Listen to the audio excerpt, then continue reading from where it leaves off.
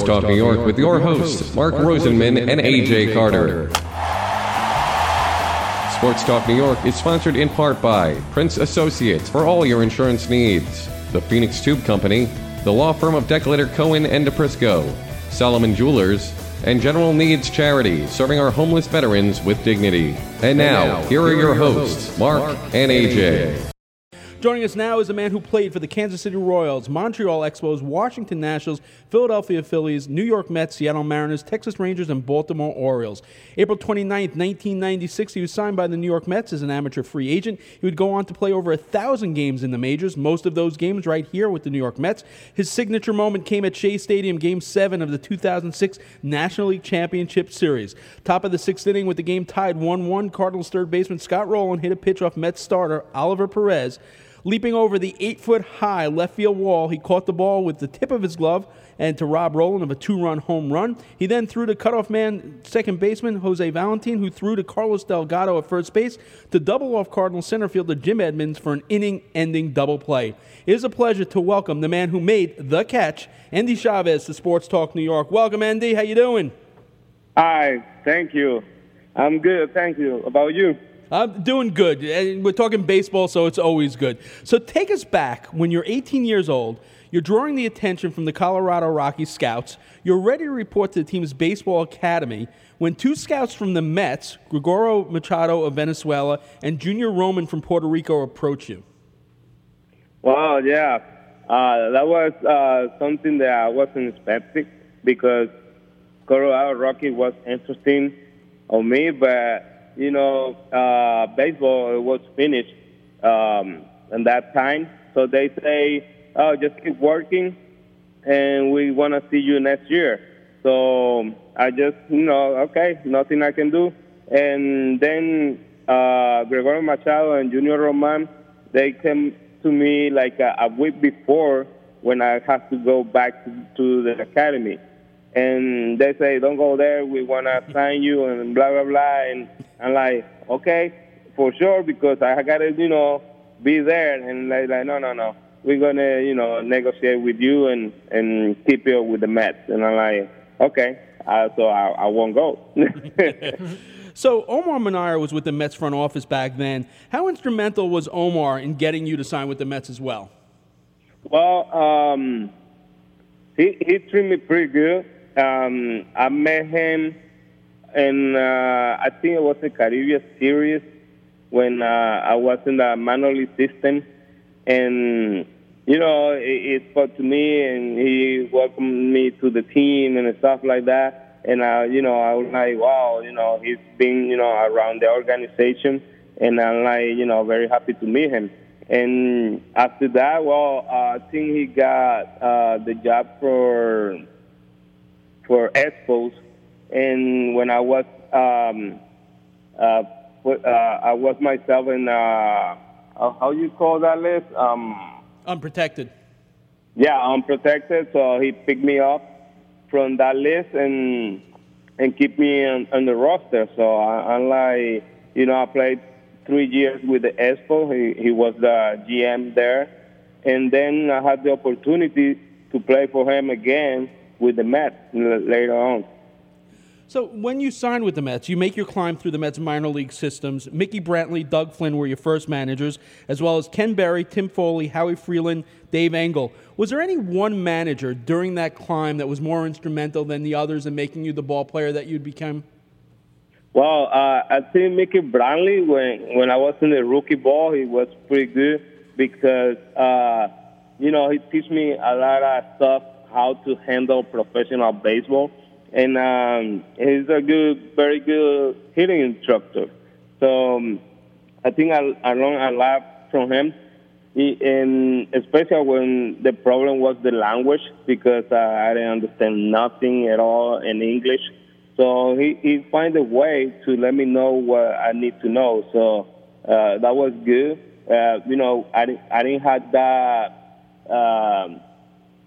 opportunity to have like a lot of Latin coach that they can translate and all that kind of stuff. And I just next to one player that know the English very well, and I'm like, hey, what he said. So that thing I can understand what I have to do. But today it's different, way different. Most of the time the coaches can explain now to the Latin players in English and in Spanish. So it's a very good advance. So we can, create better players now. It's so interesting you mentioned that because our first guest was Luis Tiant, and he talked about coming from Cuba as a 17, 18-year-old, not knowing one word of English, and he basically told us that he basically learned the language from watching Bugs Bunny and cartoons, and and he said that he literally would go after practice and after games in his hotel room and cry because he was here by himself. So people don't realize over and above having to have the talent, when you come from a different country not knowing the language, how much more difficult it is to get to the majors. And it's interesting, too, because despite excelling in the Mets system, and you even won a Doubleday Award for excellence in the system, you're left unprotected in the Rule 5 draft in 2000. You're claimed by the Kansas City Royals. All right. Mm-hmm. You then returned to the Mets, but then traded back to the Royals. You played for the AA Wichita Wranglers, AAA Omaha Royals before making your Major League debut with the Royals May 29, 2001. What do you remember about that day and that first game and your first taste of Major League Baseball? Well, it's a lot of things, crossing my mind, especially when I get to the hotel and, I saw the very nice hotel, not like I used to be. And the first thing that I realized was when I came to my room, I saw one bed. And I'm like, what? One bed? I'm sharing the bed with, one of my roommates. And I'm like, how can that be possible on the majors? I'm like, okay. When I get to the stadium and I ask for my roomie, and they say, hey, man, we're in the majors. We don't use rooming. I'm like, really? That room is only for myself? Nice. So, yeah, and the first experience that I had was when I went to the dugout and, Rangers was practicing, and I just elevated the eyes to all the, the stands, and the whole stadium very high, and like, wow, I can fit a lot of people over here. And then I see to the field, and I can, recognize Alex Rodriguez, Ivan Rodriguez, Ken Caminiti, Andres Galarraga, Rafael Palmeiro, and I'm like, whoa, all these guys are just watching on TV. So I'm here with them, And then I was playing. That day. I was playing in center field, hitting on the ninth position. And I was so nervous that I remember my first at-bat. I was shaking, and I just trying to move, myself so nobody can, tell me, he's shaking. So when I was hitting, something come up because we had a still situation. Ivan Rodriguez threw the guy out on second. I did the fade bunt, and the umpire on third base say I went, and I'm like, what? I pull it back, and I went, and so the hitting coach started arguing, the manager, and it's coming a big fight. I'm like, oh my God, my first at bat. So I don't want to move. I'm like, wow, watching everything. So the hitting coach got thrown out, and I'm like, wow. And Ivan Rodriguez asked me, hey, you didn't win, right? I'm like, nope, but I don't want to move. I don't want to get thrown out on my first at-bat. And I'm like, well, all that thing happened on my first at-bat, and then finally I hit the ball in the hole in the third and shortstop hole. And Caminiti just diving forward and throw over his knee and throw me out on the first base. Wow, that's a great story for the first at-bat. So, 29 games with the Royals. You were then claimed and waived by both the Mets and Detroit Tigers before being claimed, like you mentioned, by Omar with the Montreal Expos, where you played in 309 games over 3 years. You also have the unique distinction of recording the final out in Montreal Expos history in their 8-1 loss to the Mets at Shea Stadium. Players who've played in Montreal loved it, and there's been, so many of the fans have lobbied to get Major League Baseball back in Montreal. Did you enjoy playing up there? Oh, for sure, yeah. I mean, I love that city. That city is very comfortable to play baseball The only bad thing is, we don't have many fans to go every day to the stadium.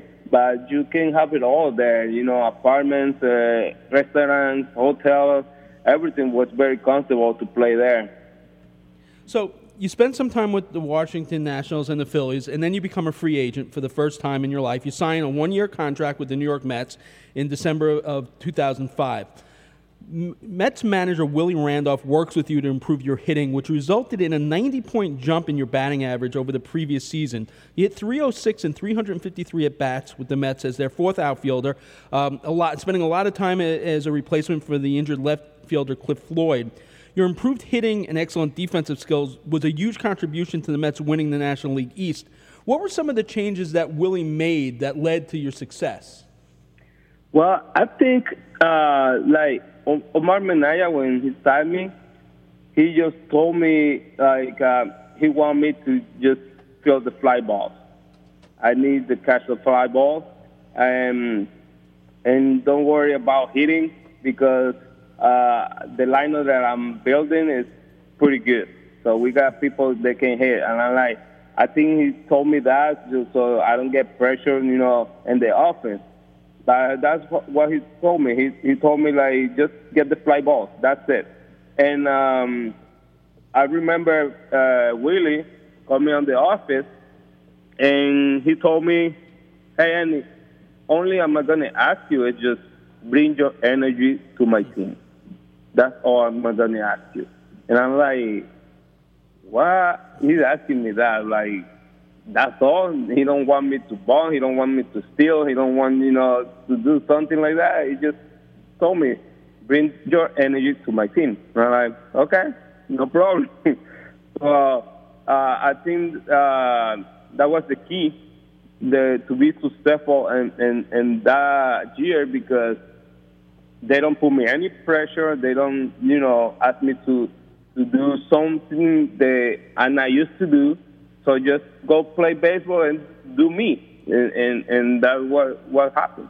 With that changes that you made, was there a lot of confidence that came? Because the success then stayed. It sustained throughout the rest of your career. It was that 1 year that really then set you up for the rest. So did you gain a lot of confidence that year? Yeah, for sure. And I think I had a mind to hit 300 that year. And I think that was it. And unfortunately, I was hitting before the pitcher, and that's not very good spot to hit 300 because you're not going to see many pitches hitting in front of the pitcher. And but I realized I had only one pitch to hit and not miss it.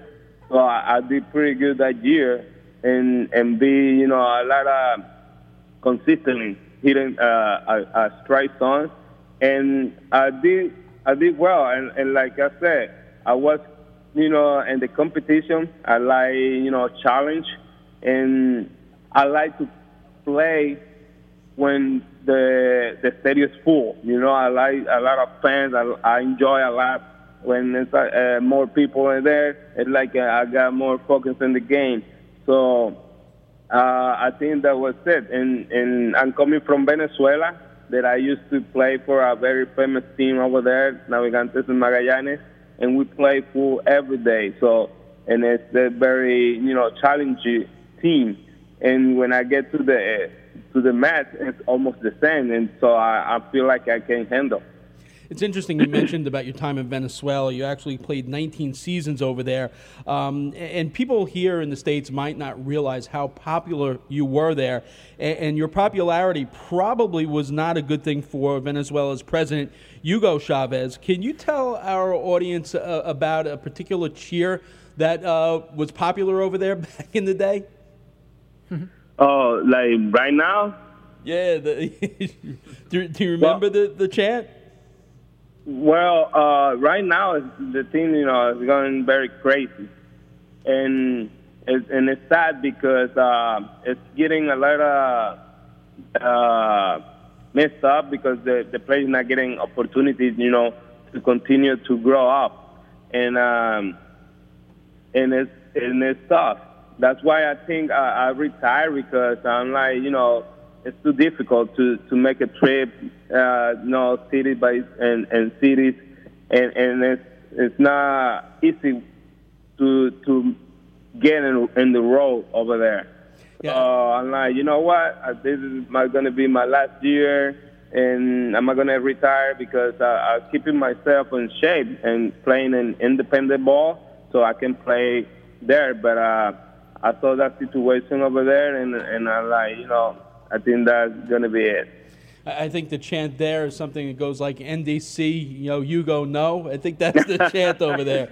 So yeah. They have fun with that. For sure. All right, so we mentioned in the open about your signature moment with the Mets. From the time the ball leaves Ali Perez's hand, that play takes a total of 12 seconds. So for those in the audience that don't really remember the situation, there was one out in the top of the sixth inning. The game was tied 1-1. The Mets had won 97 games in the National League East. They were favored in that series, but Ali Perez was the left-handed starter that day. He was on the mound, and Ali had a 13-3 record that season, but he was 1-0 in this series after winning Game 4 in St. Louis. The reason why he's on the mound at that point in the rotation was only because El Duque Orlando Hernandez had torn his right calf muscle, and Pedro Martinez had torn his rotator cuff. Both were done for the season. So walk us through that amazing 12 seconds and what you remember about it. Well, everything happened so fast. I think it was less than 12 seconds. But, when Edmo wasn't first and he got the walk and Scott Rawlings was coming behind, and I used to, we had like a scout report chat that we already know where, put my position to play him. And in that case, I'm like, you know what? This guy, he's strong. And we already know they pitching in. So I'm like, I'm not going to get, 5 steps back. So if he hits the ball in the gap, I'm not going to, go for it and trying to get Edmo at home plate so we can continue to have the game tied. If he's on the line, same way. And that's why I didn't play in the same spot that I normally play him. So I just feel it, and I just went by like 4 steps, and I think that was it because that gave me the chance to get to the wall and make the jump and make the catch. And honestly, I didn't thought I'm not gonna make it because I saw the ball so high, and I'm not a basketball player. I used to play, but I don't have that high. And so for my surprise, I felt when the ball hit the glove, and I'm like, oh, it's in. So I didn't have that strength to, tie them up in my glove, and I thought, when I pull it in, I throw it in the air. So I was looking for the ball, and I didn't see it. So when I saw my glove, it was right on top of my glove, and I'm like, oh, it's here. So my reaction was look for Edmond and see where he was. And I saw him stopping like right on between shortstop. And I'm like, okay, he better get back quick because I'm going to first. And I saw Jose Reyes, calling for the ball. And I'm like, Reyes, I got good arm and you too close to me. So I threw the ball to Valentin because I liked the infield that made the short throw, and I made the long throw. So that's what happened, and Valentin made an easy throw to first, and we double up. Yeah, the expression on both Ali Perez and Carlos Delgado when Delgado gets it at first is priceless. But what makes that catch even more amazing is you have that catch on your resume, all right? And that makes the decision in the 2011 World Series Game 6 the biggest head-scratcher in I can't even fathom this. All right, so you go back, the Texas Rangers, and you guys are up 3-2 over that same St. Louis Cardinals team. Your guys are up by 2 runs. You come up in the top of the 9th inning to pinch hit. You pop out for the final out. And I have to assume that you automatically thought you're going back into the outfield as defense in the bottom of the 9th. And I actually went back and looked at this. that season, you had done that 10 times in that season, and you had already done it in Game 2 for Greg Gentry. So I guess the question is, were you surprised that Ron Washington didn't send you out into the field? And then, if you were, what was going through your head when you see David Freese's hit to Nelson Cruz, a play that, and do you think you would have made that play? No, the thing that people don't know is that when they told me to hit for the pitcher in the 9th inning, they told me I'm not going to stay in the right field for Nelson Cruz. And I'm like, okay, no problem. So I was the last out in that inning, and I just handed my helmet to the coach on first base, and then they started waving me from the dugout, waving at me, like, no, come on, come in. And like, so I'm not going to right field. They say, no, just come in. And I'm like, okay. So I went in, and they changed their mind. Uh-oh. And after that, when I saw the ball, when he freezed it, I'm like, oh, man.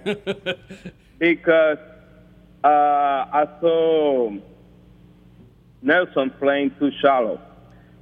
And in that situation, you're supposed to play no doubles. No doubles, right? If it's going to be over your head, it better be a homer. So when I saw that ball, I automatically doubt he can get that ball. So, that was surprised me, like, wow. Well, things happen. I don't know why they changed their mind, because they've been using me that way. Yeah. But, that's baseball. Yeah. It's a shame, because I have a feeling that would have been the Texas Rangers World Series to win at that point for sure. So you retired after 21 years in professional baseball. You transitioned to coaching last year as a coach for the Brooklyn Cyclones. Do you have in your mind, down the road, maybe a managerial, position in Major League Baseball? Is that a goal of yours? Well, like I said, I never closed that door. I want to learn how to be a coach, how to handle players. And, in the future, if I had the opportunity, I'm not going to take it, because I think I like it. I like to be, making those kind of decisions in the game. I know I understand the game a lot. And I just want to learn the outside part, the outside part of being a manager. Awesome. Andy, thanks so much for your time tonight, as well as giving your all for over 300 games in a Met uniform, and of course from one of the most memorable catches in Met history. It would have been probably the most memorable catch had the Mets won that game, but it still is an iconic catch, and it's just great to watch it over and over again. Thanks so much, Andy. We appreciate it. No problem. Thank you for the opportunity. Well, I hope the people enjoy this conversation, and, we got something positive about it. Absolutely. All right, Andy, see you soon. All right, thanks. You got it. The great Andy Chavez.